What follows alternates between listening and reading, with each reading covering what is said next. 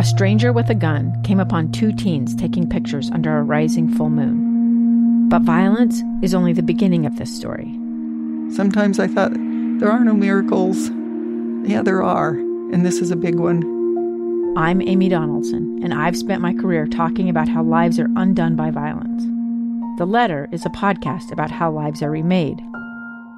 Follow The Letter at theletterpodcast.com or wherever you get your podcasts.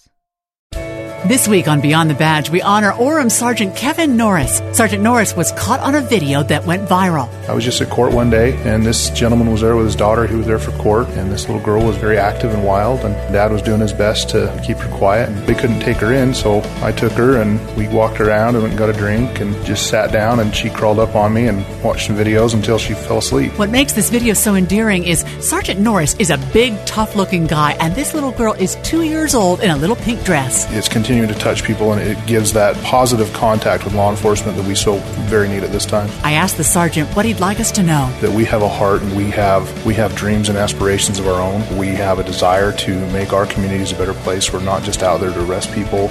Beyond the Badge is sponsored by the Utah Local Governments Trust, protecting those who protect you.